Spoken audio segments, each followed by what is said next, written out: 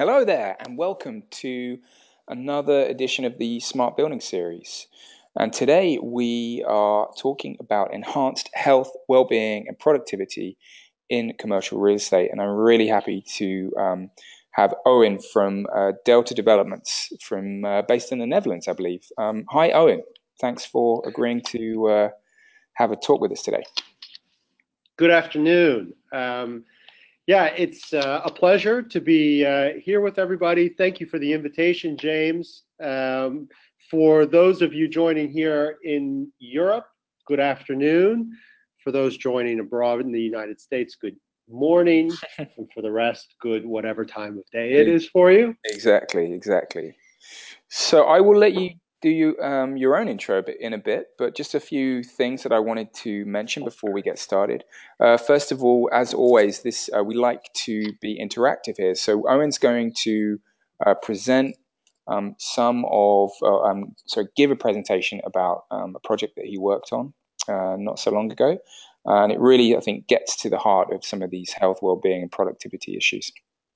And then after that, we do a question and answer session. So I encourage everybody to save your questions or type them in when you want, and I'll be able to get them and I'll be able to put them to Owen later on in the webinar.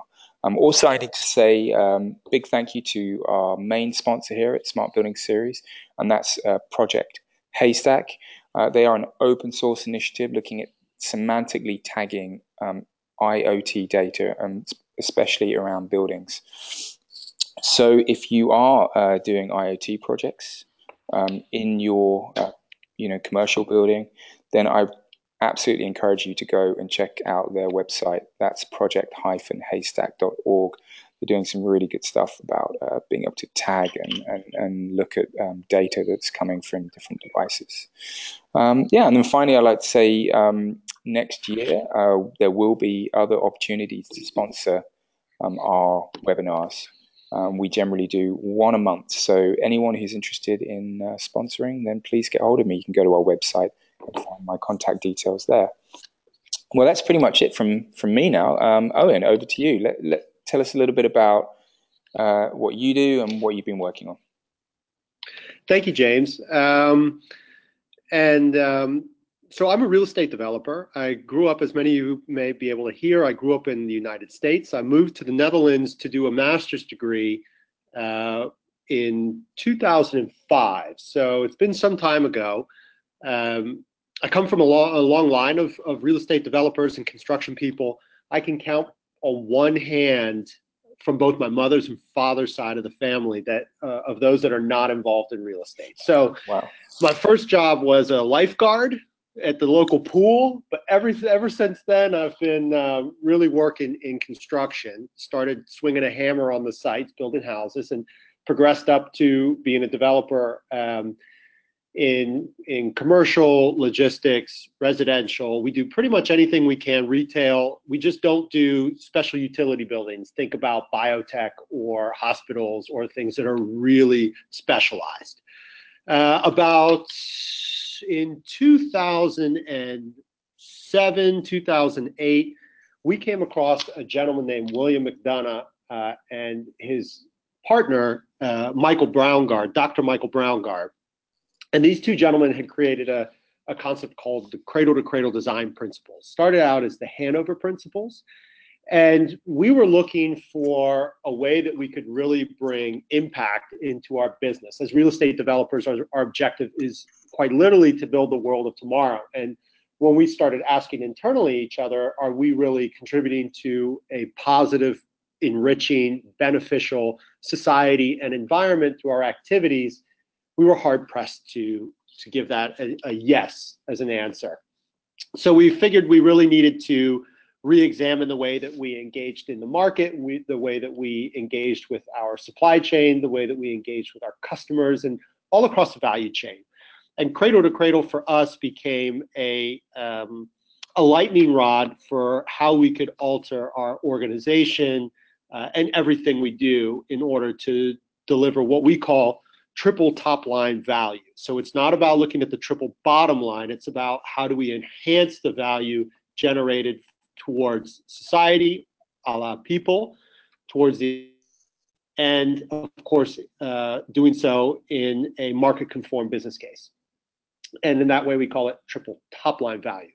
What I'm going to talk to you today, of course, there's a bit of an introduction on how we applied Cradle to Cradle in one of our perennial showcase projects that's called Park 2020 here by the Amsterdam Airport. It's a public area. Anybody can come and visit. I invite all of you, and I'd like to extend an invitation to all of you to come and visit. How we applied Cradle to Cradle in that area, both in the common spaces between the buildings and in the structures themselves. The area that I'm really going to deep dive on is the health, well-being, and productivity of the constructions that we produce. Correct. And we'll identify a specific case study for Plantronics. Many of you may know them. Many of you may know of them, but not know you may know you know them. They are the market leader of headsets and what they call now wearables. And they are suppliers to many of the Fortune 500 companies. And actually, very neat, they produced what was called the Snoopy headset for the astronauts that landed on the moon.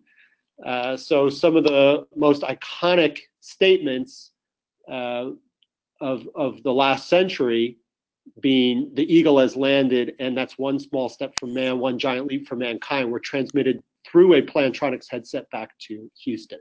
So we'll show you a little bit about their building. I've set my timer on a hard stop at 20 minutes to help guide me. I can get enthusiastic about this, but I really want to engage much more in a dialogue. So we're here, and I'll do the best that I can to answer as many questions fully and completely as I can. Great. And I'll just add at this point as well, yeah. We will be, just so everyone out there, the slides will be we'll put online after this, and it's also being recorded. So, if anyone's wondering whether they'll be able to get hold of these slides, then we will put them online afterwards on our website. That's fantastic. And our contact details are provided at the end, and James has all those as well too. And we're pretty approachable people, so if you have any further queries, please don't hesitate to shoot us a line, drop us a line, shoot us a mail, and yeah. Great. James, shall we go? Let's do it. All right. So the title of the presentation today is called Enhanced Health, Wellbeing, and Productivity in Commercial Real Estate. What you're looking at right now is a shot down what we call the spine of Park 2020. Buildings on the left and the right are all part of Park 2020. A little bit of an introduction of who we are, the required a little bit of corporate spiel. Here we go. Our firm, we're an independent family-owned company, which means that we're not actually driven by quarterly performance. We can take a lot more of a long-term objective into the market. We are a 30-year track record. We're currently in the second generation of family ownership in the development company. To date, in those 30 years, we've realized over 180 projects. Our core markets are the Netherlands and Germany. We have previously had offices open in France and Italy. We've had joint venture partnerships in the United States, primarily around the DC, Virginia area. And we do a lot, we're very active in advice and consulting in Luxembourg, with mostly the Luxembourg national government and looking to transform Luxembourg City. Our current development pipeline is just north of €1 billion, and we are a shop of about 30 people. So that's quite a substantial sum to do with a small number of people. That means that we are a network organization. We partner with large construction firms in the markets in which we engage, and we do a lot of the front loading. From this respect, we could be seen as a traditional developer. We do not build and hold the assets. Most of our customers are not only those people occupying the buildings, but we build for a number of large pension funds, real estate investment trusts, and the like. We consider ourselves to be a purpose-driven business. And of course, we are a private organization, and we believe the first thing we are here to do is generate healthy profits. I do not personally believe that profit is a dirty word. I think that the capital markets and the economy is an enormously powerful tool to create something. The question is, what do we want to create? Do we want to create a positive impact, or are we content with the standard operating procedure of how we are in a take, make, and waste economy. Another purpose of ours is to improve the lives of the people who engage with our structures. We seek to enhance the environmental resilience within the communities in which we work. We oftentimes, instead of delivering a gift at the completion of the project, we are many times either engaging with a local charity or engaging with a local nonprofit and sending a percentage of our profits to a local nonprofit that's engaging in environmental cleanup or some other social endeavor. We like to challenge ourselves. We're not afraid of competition, and we're not afraid of really striving ourselves, of pushing ourselves. And we sum up when we hire new people of their curiosity, their ingenuity, and their continuous desire to improve themselves and better themselves, not just as developers and people within our company, but we hope that they can become better human beings by engaging with a company. It's a tall ask, but that is something that we strive to achieve. How we do this is we don't only look at return on investment or internal rate of return or the net present value of a project. Those are for sure important drivers of whether we're going to accept a project or not. But we look to identify what we call stakeholder value or broad-based value creation. But then we, of course, do so via economic return. So in this way, we really want to use business as an engine for change. We believe that it's not about erecting monuments or things that are not necessarily market conform. That's not going to inspire anybody to engage in this behavior and this way of developing. So it really needs to be market driven, everything we do. We leverage cradle to cradle as a design principle for the circular economy to enhance value. That might be a question if any of you are not familiar with what the circular economy is. We'd be happy to talk about that in the Q&A session. To date, we've delivered roughly over 1 million square meters of circular property. And we are always trying to create a learning organization. As a network company, one of the key challenges that we face is knowledge leaving our organization and being retained by advisors or other partners. So we really have to work very hard to internalize that knowledge so that we can leverage learning at one project across the portfolio and enhance our development. This is the design of the bird's eye view. This is the bird's eye view. Of course, it's a DPI image. Right now, we're approaching about 60% completion of the entire project. It has been a success. The timing was not fantastic. We initiated the project in around 2005, 2006. So the world looked very, very different in a short time thereafter. However, during the largest crisis that the Netherlands has ever seen in the real estate industry, we continued to build. And I think that was really a testament to our approach to viewing sustainability as a quality control paradigm. So for us, sustainability is not the end objective unto itself. It's simply something that we do. And it's an indication for us of quality assets. This is the tagline. This is the world's first full-service cradle-to-cradle inspired office park. And as a quick recap of Cradle to Cradle, there are 5 elements within the Cradle to Cradle paradigm. And the reason that we really liked Cradle to Cradle for this project is because it was a very broad assessment of these elements that were all important to us. Material health really front and center. We don't believe that quality assets are those that put toxic materials into their buildings and poison the inhabitants day by day. At the same time, it's also a much more resilient investment. Nobody in the 70s, we all thought that asbestos was a fantastic product. Nobody today wants to have any asbestos buildings in their portfolio. The redevelopment of those are costly and very problematic. Material reutilization means that all of our buildings are designed for disassembly. We typically build in steel. We are not necessarily a large concrete builder. We build in steel beams, posted beam. And then we do have concrete floor plates, but those are prefabricated concrete floor plates, so they can easily be removed to create staircases within these buildings.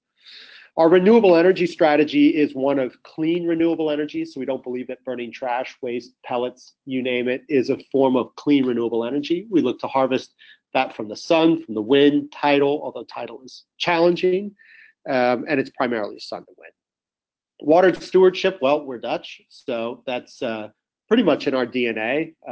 The groundwater, the project itself is in the Haarlemmermeer, which is the lowest point of the Netherlands, the country known as the Lowlands. It is actually below sea level, a few meters below sea level, meaning that the water table on the site is very, very high. So we need to really be very considerate of that. And social fairness, of course, this is not only how we engage with our clients, but it's to the best of our abilities to engage within our supply chain to make sure that we are not purchasing materials or supporting organizations somewhere within our supply chain or value chain that are engaging in inhumane practices such as slave labor, child labor, you name it. We definitely do not support that, and we do not want anything to do with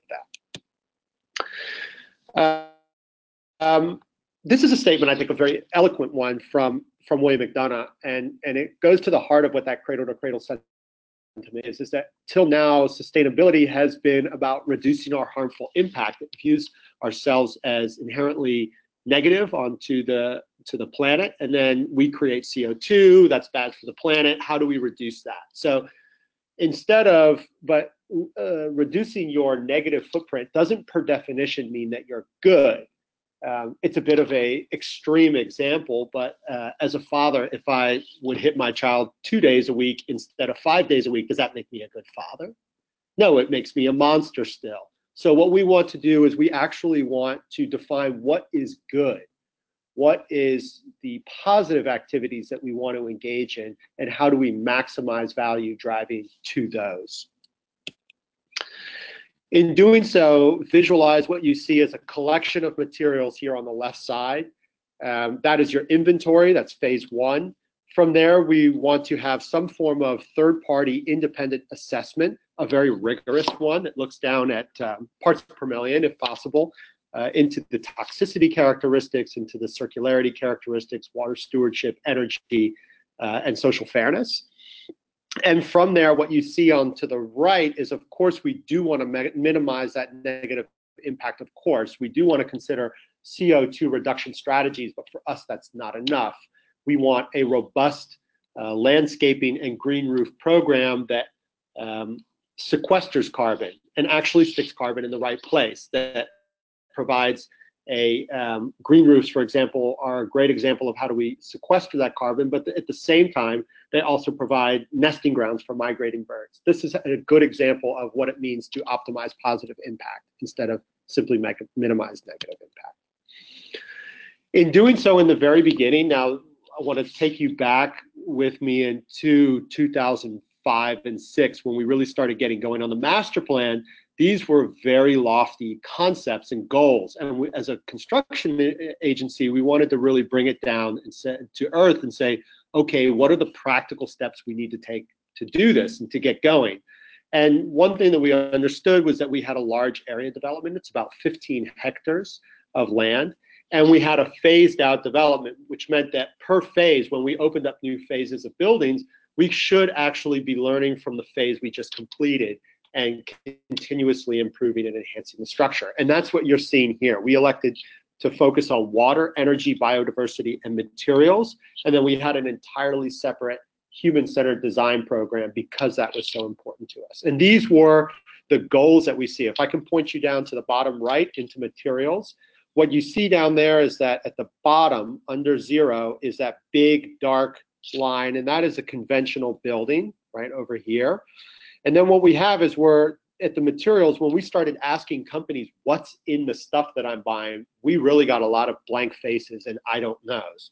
So the conventional building was undefined materials.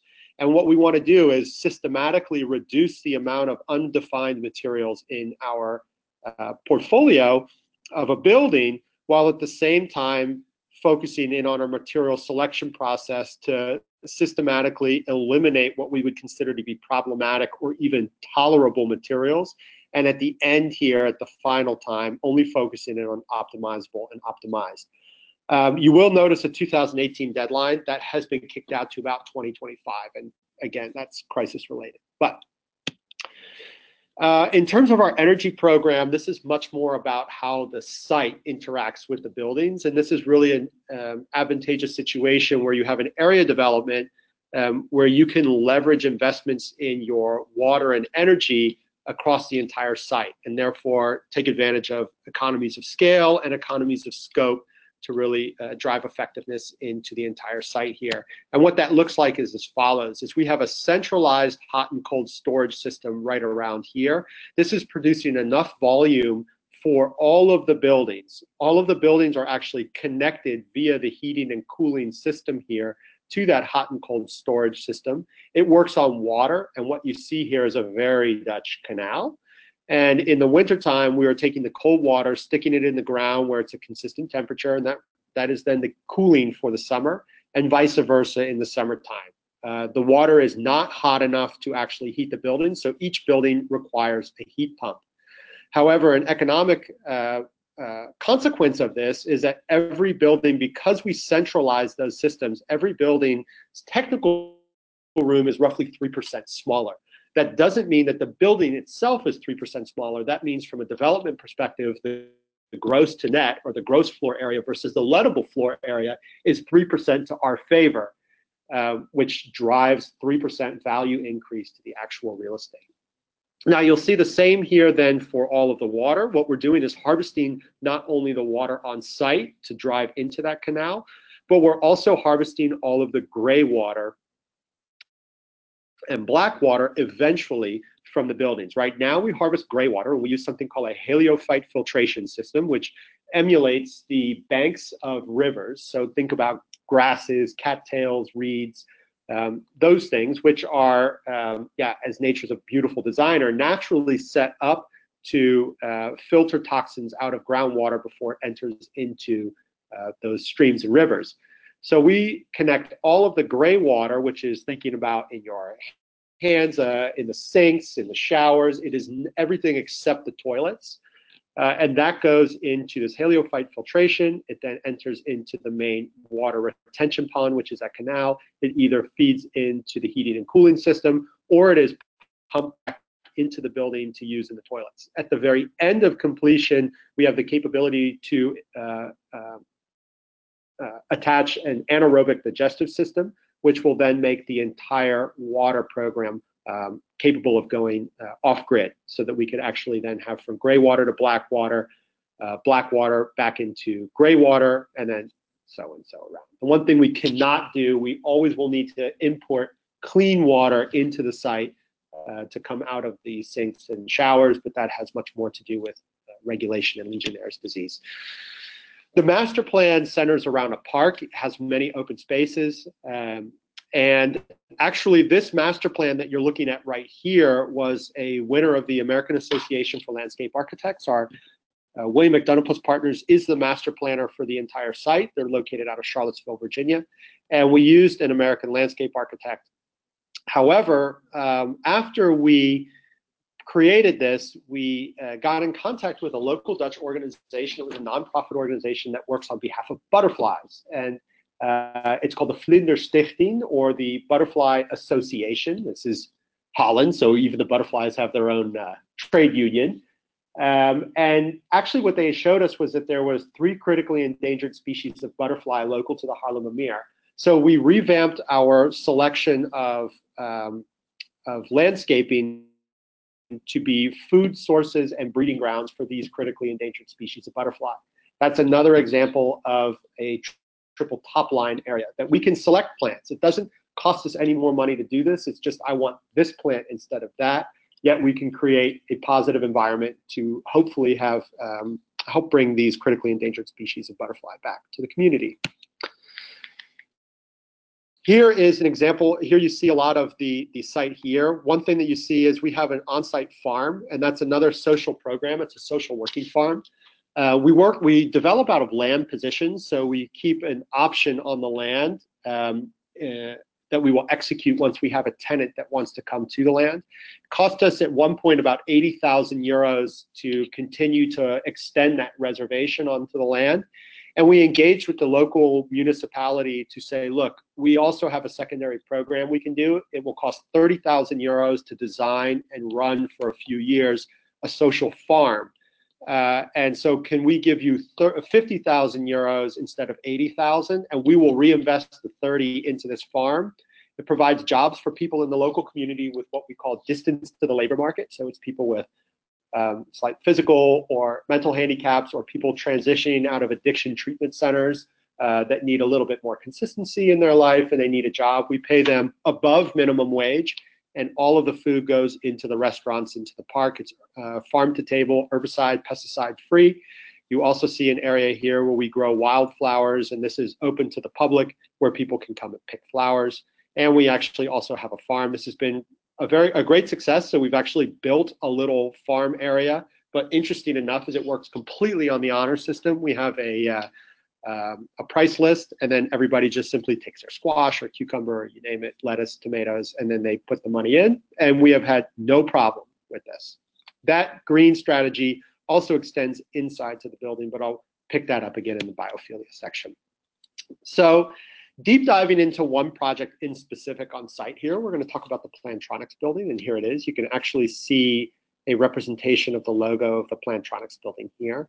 Plantronics bought their own building. I'll talk about that in a little bit, but actually it's a testament, I think, to how we engaged the company in designing this place. We designed from the inside out. In the beginning, they wanted a lease agreement, and it was a long-term lease. We don't accept anything under 10 years here at Park 2020, and we were looking with them at a 15 to 20-year lease. But partway through the actual initial decisions, they indicated that they were very pleased with the way that the process was going, and instead of doing a lease agreement, they wanted to shift to a sale and purchase agreement, which was entirely possible. We were happy that they wanted to make this not only a temporary home, but a permanent home. So that enables us to do a lot more of design that is more representative of the tenants. You'll also notice this panel here. The facades are not only designed to optimize how the lighting comes in, so north on-site orientation is so that we can maximize solar gain in terms of natural lighting, while at the same time playing around with how open and closed the facade is to minimize heat gain. At the same time, it's representative of the Doppler effect, which is also representative of the activities of the company inside. Human-centered design is something that I mentioned. We really do build our buildings inside out. So we really are spending a lot of time engaging in the floor plans and how the building can be seen as not only four walls and a roof that house personnel, but as a tool for corporate performance. And once we really have a very good idea of that program, we'll then wrap it in an attractive skin. How we engage in this is really through data. If we all have pet peeves, I'll let you know one of mine. Mine is ignoring data. And we do know now that actually the effects of the interior environmental quality, things like air quality, does have a direct effect onto the performance of users inside the building. This is a study by Harvard and Syracuse University that I encourage you to check out. But we also must use this data and technology and recognize that they are enhancements to human solutions. So they have to support the people. So human-centered design, I don't believe in. At Delta, we don't believe in technology for technology's sake. We think that that can make a building cold and uninviting. And it really has to be all about the people, and then look at technology to actually help support them on a day's work. Measuring this from a third-party independent source is extremely important for us. We don't want to be the butcher certifying the own meat. Plus, we also are human at Delta, of course, and we can think that we're on the right path, but data can actually take us down and show that we should be focusing on other areas. So we want to make sure that we have an independent company telling us what we're doing and how effective we're being. For that, we used Leesman Organization. They're based out of London, and they're the largest global survey of workplace effectiveness with over 400,000 respondents. And here's what you can see in there. And they look at three things specifically: workplace activities, the physical features and services. Think much more about amenities. It's an employee-driven survey, so it's an employee reporting how effective their workplace supports things that are important for them. And it's an 11-minute standardized test. We do that so we do that in the building that they're in before they move to Park 2020, and then we also measure them after they've moved to Park 2020. That pre-occupancy survey is crucial for us, and I'll tell you a little bit why on that. And of course, you see there's over 400,000 respondents. So this is the actual Leesman results. Here you can see the pre and post. The pre-score was 71.6, which I can assure you is a very, very high score. Leesman Plus is really the top echelon.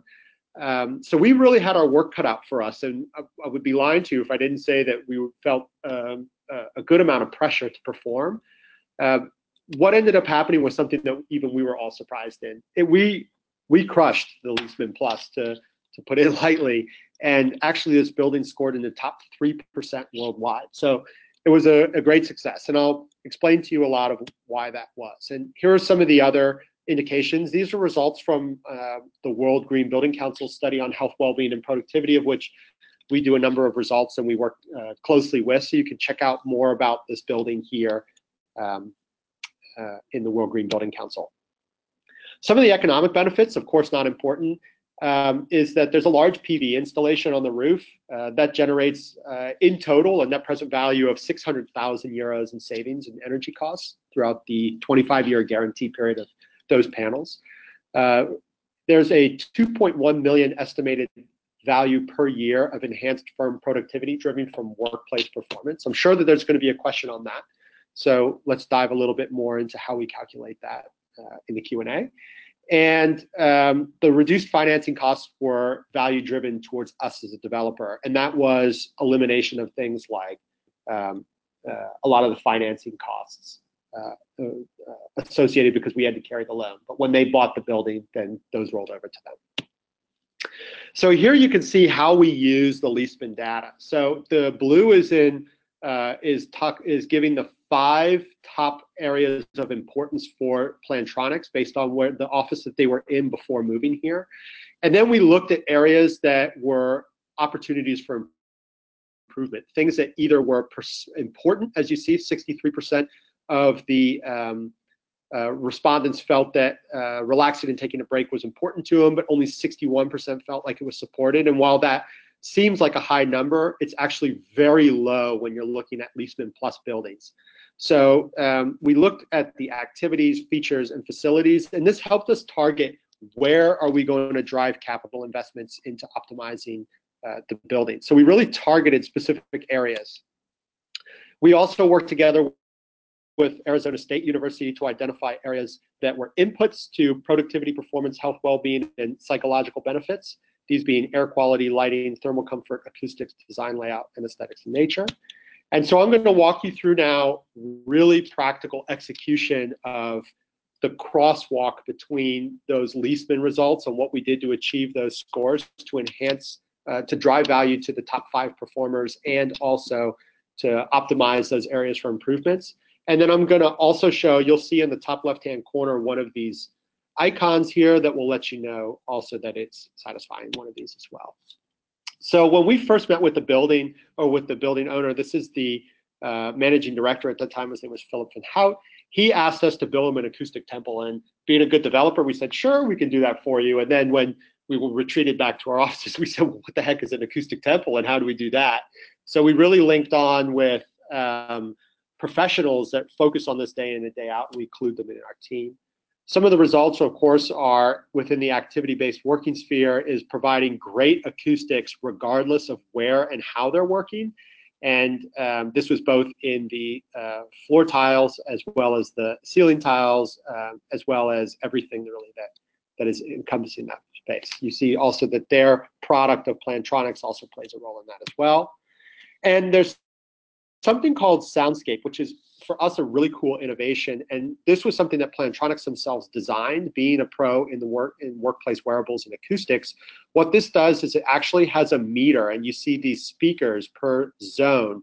And the meter actually measures decimal levels and groups of people. So you can see it can check people congregating and decimal levels going up and down. And it actually creates a sound barrier around that group of people.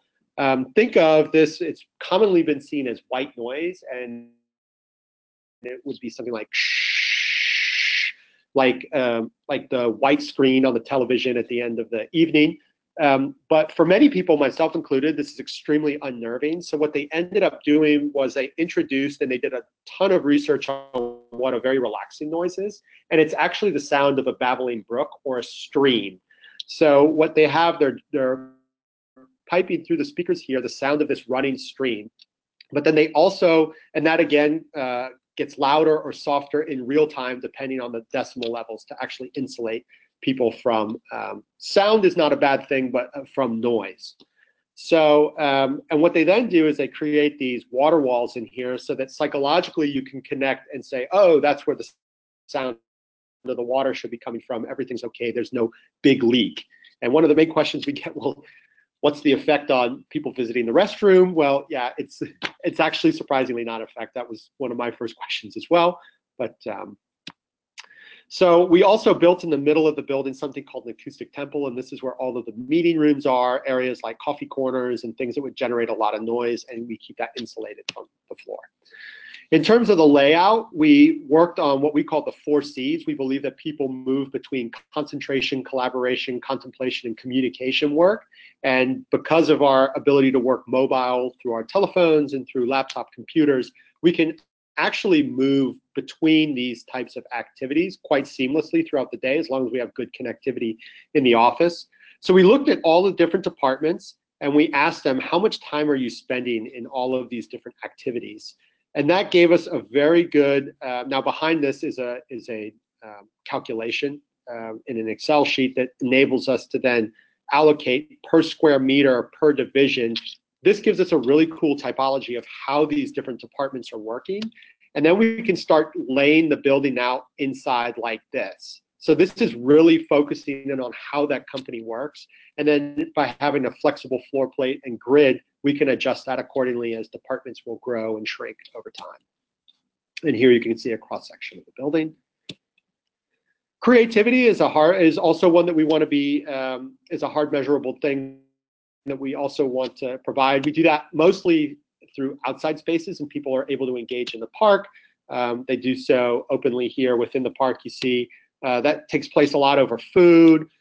We have many shared meeting rooms and presentation areas like you see here. This is in an adjacent building that people can rent. So we share the facilities of the park. And so this is also about cross-pollination of ideas. In terms of the thermal comfort, heating and cooling, this is the solar studies that we do to make sure that we're optimizing the on-site, where the building is laid out on site in order to maximize sun, but then also worry about heating and cooling. And again, this is the studies of the facade that we did to do that. Lighting is also about how do you bring light deep into the building. We do that through atriums and light corridors, as you see here, but then it's also about how is light on the work floors and in different lighting room, in different meeting rooms, and what type of atmosphere do you want to create with light? And how you can play with that.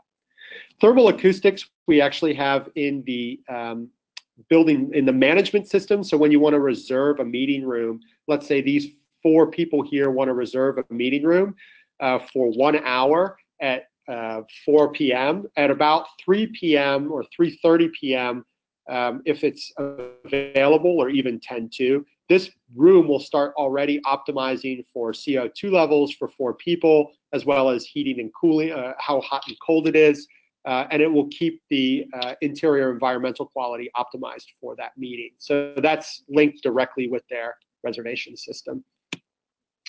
Ventilation also has to do with the ability to provide natural ventilation, and we're doing a lot of studies across the park to make sure that we can bring natural airflows into the buildings and structures as well. And then ventilation occurs through the choice of the ducts here. We bring fresh air into the building every single night and completely change out all of the air at night. So every morning our workers are coming in with fresh air.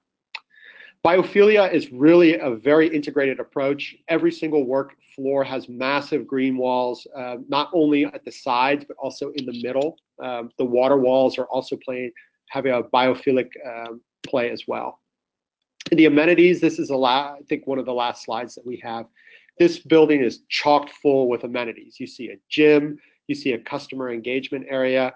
What you're actually seeing here is a silence room where it's completely quiet. What you're seeing over here is a complete music studio where people can actually have a Plantronics band where they can record. Down in the parking garage, you already start to see the customer journeys initiated where people can link with the brand and then follow that all the way up through brand engagement and experience areas with their sales team. Of course, we have food, areas for presentations and large meeting areas, and then sport and connection with the outside areas as well. So I realize I'm a little bit over again. I get enthusiastic, so apologies for that. But this is us, and we look forward to your questions. You don't have to apologize for enthusiasm. It's welcome. Yeah, it's I mean, there is a lot to unpack there. So I'm sure we're not going to be able to cover everything. But actually, the first question that came in, and by the way, anyone who wants to ask questions now is a very good time. Please put them in. The first one is the one that I was going to ask, obviously, and the one that you said would be asked. How did this 2.1 million euros estimated? How did you derive that figure from enhanced? Yeah. So what we end up working with is, again, one thing that maybe I should have put in there as well too, is that not only ASU and Leaseman, but we work with KPMG as an accountant firm that has a measurement metric called true value, and they're looking at how do we actually find hard data and monetize some of these softer qualities like enhanced productivity and performance. We did that primarily against the payroll. So again, with these self-reported scores, we can see how people are actually scoring, and we can relate that directly to the payroll. And it's an extremely powerful tool, and it's one that we dare not yet monetize on the balance sheets of these assets. We use this primarily to identify value creation that can drive to that business. Of course, the building alone is not the only thing that's going to drive people's performance. So an engaged HR department, a good trainings program, a lot of these things about a good, healthy corporate culture, these things will drive people's also their performance and productivity. But what we're looking at is what are those building specific things? How are they scoring either higher or lower in the Leaseman score? And to be perfectly honest with you, there are some areas where we did drop in the Leaseman scores, so that's taken into account as well. And then we relate that into the plus minus gain based on the payroll. And we can break that down per department. We can take that as a total of the payroll in the organization as well too. And the enhancements are then related back as percentages of payroll gains. And 2.1 million seems like a lot, and I promise you it is. If they were going to lease a building like this, they would probably be spending about anywhere between 1 to 1.5 million euros per year just on lease payments. So 2.1 would actually eclipse every year the lease that they would have to pay on those enhancements. And again, we do that third party with KPMG making those calculations for us as well, and they're in the room making those presentations. If you want to have more information and dive deep behind how we calculate that, I do advise you to visit our first World Green Building Council study that is on a project called Vandelaan 47. You can also type in HEERMA, HEERMA, World Green Building Council, Health and Wellbeing and Productivity in the Built Environment. And there we have a much more deeper breakdown behind that numbers. You can see where certain areas are going up and certain areas are going down. Yeah, and I think that's super interesting. There's a lot of, a lot of focus on that now, and rightly so. I think that we need to be able to, as you said earlier, it's we need to be able to use data. We need to be able to measure these things and measure the performance and be able to actually quantify what's being done and what the return on investment for clients is. So yeah, I mean, You're absolutely right, James. And again, for full disclosure, I would say right now, how we view this is the business case is not made or broken off of calculations like this. What we want to do is start identifying the value that's derived from these types of applications to the company. The CEO gets this all the time. They understand it very well. The CFO also understands it and supports it at Plantronics and at Hierma, but they're not willing to take it onto the books, actually. And I actually would support them on that. We need to have multiple studies confirming this. So one time you do it, it's an incident. The second time you do it, it's promising. The third, fourth, fifth time, you're starting to create a trend of this. So we will continue to monitor and measure the value proposition and the euros that are being driven to the firm performance based on these items right now. But again, this amount, what I can say is promising is the percentages of value that we've seen driven at Hierma, the first building we did, were confirmed again in Plantronics. So we have done this in 2 buildings, and we found it to be the same in both. So check back in with us again as we continue to progress through this, but it's going in the right direction right now. That's great. That's as comfortable as I'm willing to be at this point. Sure, and of course there's a lot of, you're not the only guys looking at this as well. So I think it was great that you contributed to the World Green Building reports, and I think there's a growing body of evidence out there. So that's just great for the industry. Something I wanted to pick up on, I think it was slide 29, where you showed the floor plan, the flexibility. Tied into something. This one here? Yeah, and it tied into something that I heard last week at a conference in London. He said this guy was saying that they often get asked, one of the main questions he asked, how can you future-proof a building? And he said, you can't. The only way really is flexibility. Yeah. I think we missed the term agility as well. Yeah. So we talk about both flexibility and agility, and it's not necessarily can we alter these spaces. So if you take a look at something like the hardest thing that you have to account for is the load bearing on the floor plates, right? Yeah. And in office buildings, you have the maximum amount of load because you have the highest density, which means that they're already able to become physically and technically they can be apartments in the future. So that's why we see now the ability to alter, structurally vacant office buildings into apartments. It's done now in the Netherlands. But so what we do is we try to engage in broad floor plates. We take a very tight grid. Sometimes it's about 180 or 120. Sorry for the Americans out there. This is in meters and centimeters. So it's, which is a very flexible grid, which means that they can move these partition walls anywhere along that. Raised cable floors is a very important one so that you can have data and connectivity anywhere and everywhere in the office. Yeah. And then again, those flexible prefab floor plates can easily be taken out to create staircases. So the buyers of many of these assets, we have large institutional investors, people like Standard Life and Aberdeen, which are great investors. And something that they've mentioned to us is what they like the reduction of risk of these buildings, and they call what they call obsolescence risk, is that if something unforeseen happens and the entire office market erodes in this area, we can easily convert these into housing and then have another play on the market. At the same time, it's easy to convert to the second tenant as well for their needs. And so again, that's why I think we need to talk not only about flexibility, can you change these, but how quickly and how cost effectively. And that's what I mean by agility. And the more we can reduce that barrier for change, the more the investors like to hold these assets. And we've seen that come back in the exit yields that they're paying for these buildings. Yeah, absolutely. I mean, it gives you a little bit of insurance, I guess, about, changing market. I mean, you mentioned obviously what happened in 2008. It's likely to happen again at some point, and if you're building some more flexibility into the building, it means it can be, if it needs to be repurposed for something else, which would be very useful, I'm sure. Yeah, for sure. And investors are willing to pay for it. that is one thing we do see right now. They are willing to pay for that. Mm.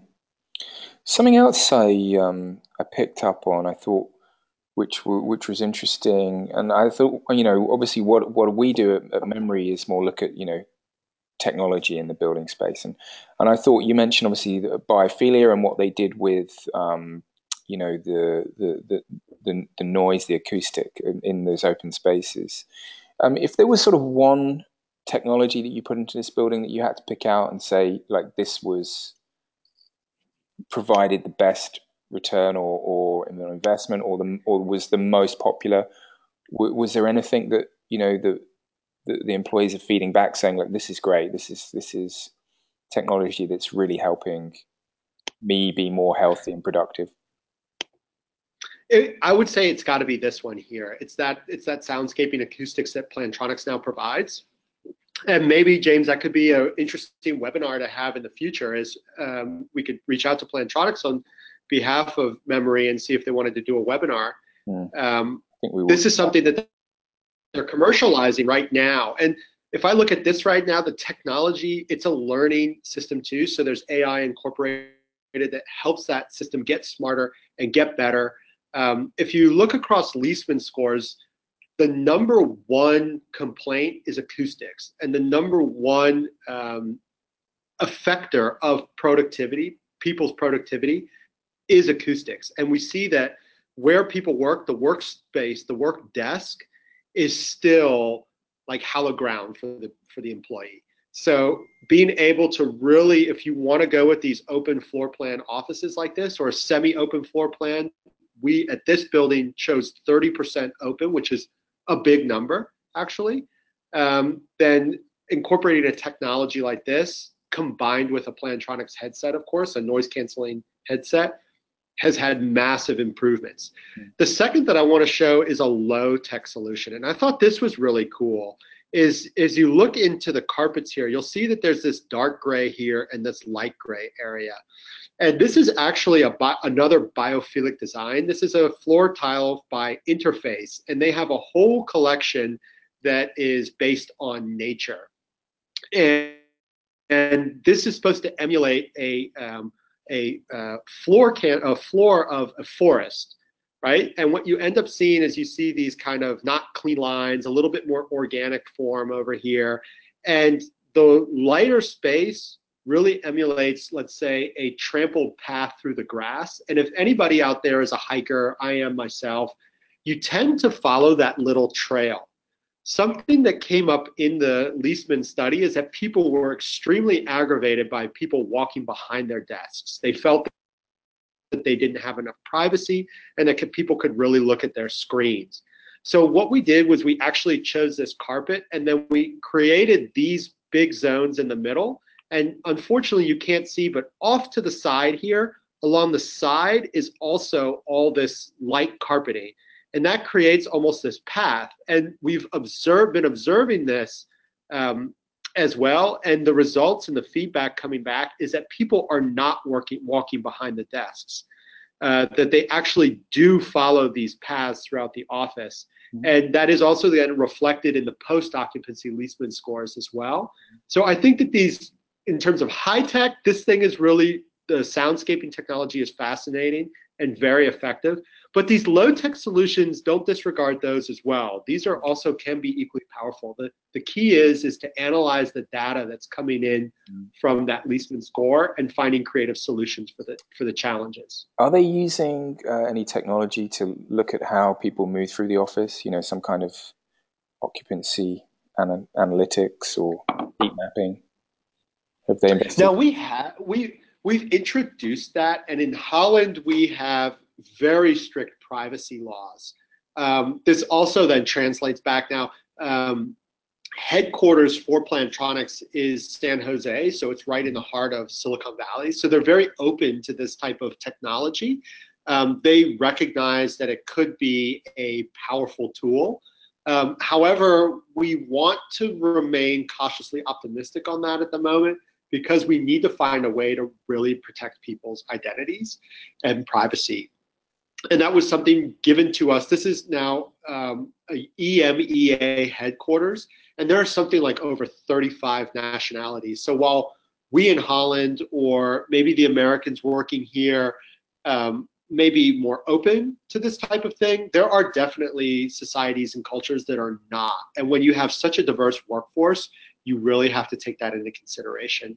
So what that primarily runs through their HR department, and they're much more engaging with different departments to see who should work when. They actually see that they're working on organizing different departments, not working on Friday or not working on Thursday, in order to kind of keep the building occupancy also at a little bit more less dense level. Is it a hot desking office, or do they have assigned seating? It is and it isn't. So the capability is there. What we do find is that the data shows that people really want to personalize their workstation. So Plantronics has opened up with a hot desking situation in the previous building. There are floors where hot desking is made available, primarily the first floor, but the second and third floor in departments, people were given their own workstation. And that was also per choice. So we do see that it's actually becoming a lot of these things that we had early in like 2005, 6. In Dutch, we call that het nieuwe werken, or the new way of working. Some of these elements like hot desking were not necessarily super productive. And you do see a split in types of workers. Some people are much more mobile, and those capabilities are provided. Some people are much more static in those capabilities. The key is that you need to be very successful on their desk. People still do the majority of their activity and work at their desk. So if you get that wrong, you will never score a Leesman Plus. Yeah, I guess it's again back to flexibility, right? If you give people the choice, perhaps some people are more comfortable with hot desking, others actually want more, like you said, to have some ownership of their own space. Yeah, you're very right, James. And that's a discussion point that you need to engage your tenant in early on. And we can make reasonable guesstimates when we're talking with people much more in the creative field, like ad agencies or design shops, or there's a big boom in gaming here in Amsterdam. And so if we're working on doing a floor for a gaming company, they might be a little bit more interested in these super flexible hot desking scenarios, where if we're working with someone like Swiss Re or a big bank, or a large multinational, they might be a little bit more inclined to go with a lower ratio of flexibility, hot desking, and activity-based working. So it really is per company. That's something that adjusts. Yeah, and I guess this is where the culture of the company comes in, and they wanted, obviously, I guess in some respects, like Plantronics is an ideal client, right? They're very engaged in this. They process, and they really sort of drove this, I guess, and gave you a clear brief. But I suppose not every company is like that, of course. But no, and that of course, the clearer the brief and the clearer they are about what they want and what their intentions are, the better we can actually do that. What you do see is that many times, for many people out there maybe listening, is it's not uncommon to have a client where you're thinking at them, just make up your mind, like, come on, give me a straight answer. If you find that from your clients, don't worry, you're not alone. Many of us find that, and we find that on the best of clients. And that's why engaging in an exercise like this, like not just getting Leesman data, but trying to structure it and then parse it in a way like this, can really help you kind of coach your client to identify what's really important to them. And it's not us, Delta, saying this is what we think is important for you. We're saying, look, this is third-party independent data of what your people are saying is important to them. Let's collectively co-create intelligent solutions to drive value to these top 5 because it's important to them, or to really solve these problems. Because, for example, let's say only 8% of people are satisfied with the leisure facilities on site or nearby. That's a huge problem. we need to come up with a solution for that. Yeah. So. Yeah, I wanted to ask about the amenities as well, but unfortunately, we've come to an end. But I guess, look, Owen, if people want or have more questions for you, or want to, find out more, any advice for them? How can they get hold of you? How can they get hold of some more information? So yeah, so we're available here. Here's my contact information. You can hit me up on Twitter. You can follow us on Facebook, of course. You can reach out to us here at park2020.com. That'll come into the office. And if you say that you heard this webinar and you'd like to speak to Owen, then that mail will find me. And then I'll reach back out to you. I like a lot. There's a book by authors called Guy Clapperton and Philip Van Hout, excuse me. He was the old CEO of Plantronics, and he was one of the driving forces behind this. And it's called the Smarter Working Manifesto. Again, that's Guy Clapperton, Philip Van Hout, the Smarter Working Manifesto. That's a fantastic book. Also really check out Leesman. Really look into their website. They do a ton of research on what is affecting and parsing the data between those 400,000 respondents and saying, what do we see across cultures? And they do a lot of these reports, and those are all free. Those are online. The publications are there. I get a whole rack of data from there, and reach out to them, local Leesman reps. They're highly knowledgeable, and they're there to help. That is great. And just from me, we've recorded this. We'll be posting the audio and the slides up later. So yeah, it just reminds me to say we've got another webinar coming up next month. That's going to be looking at data tagging IoT in smart buildings. And just to finish, say thanks very much, Owen. Really appreciate you taking the time to share this project with us today. My thanks to you, James. Thanks for inviting me to be here, and thanks to everybody that found this interesting. Yeah. Because of you, we can do these types of things. So Exactly. Thank you all. Thanks, and just bye for now. All right, take care. Bye-bye.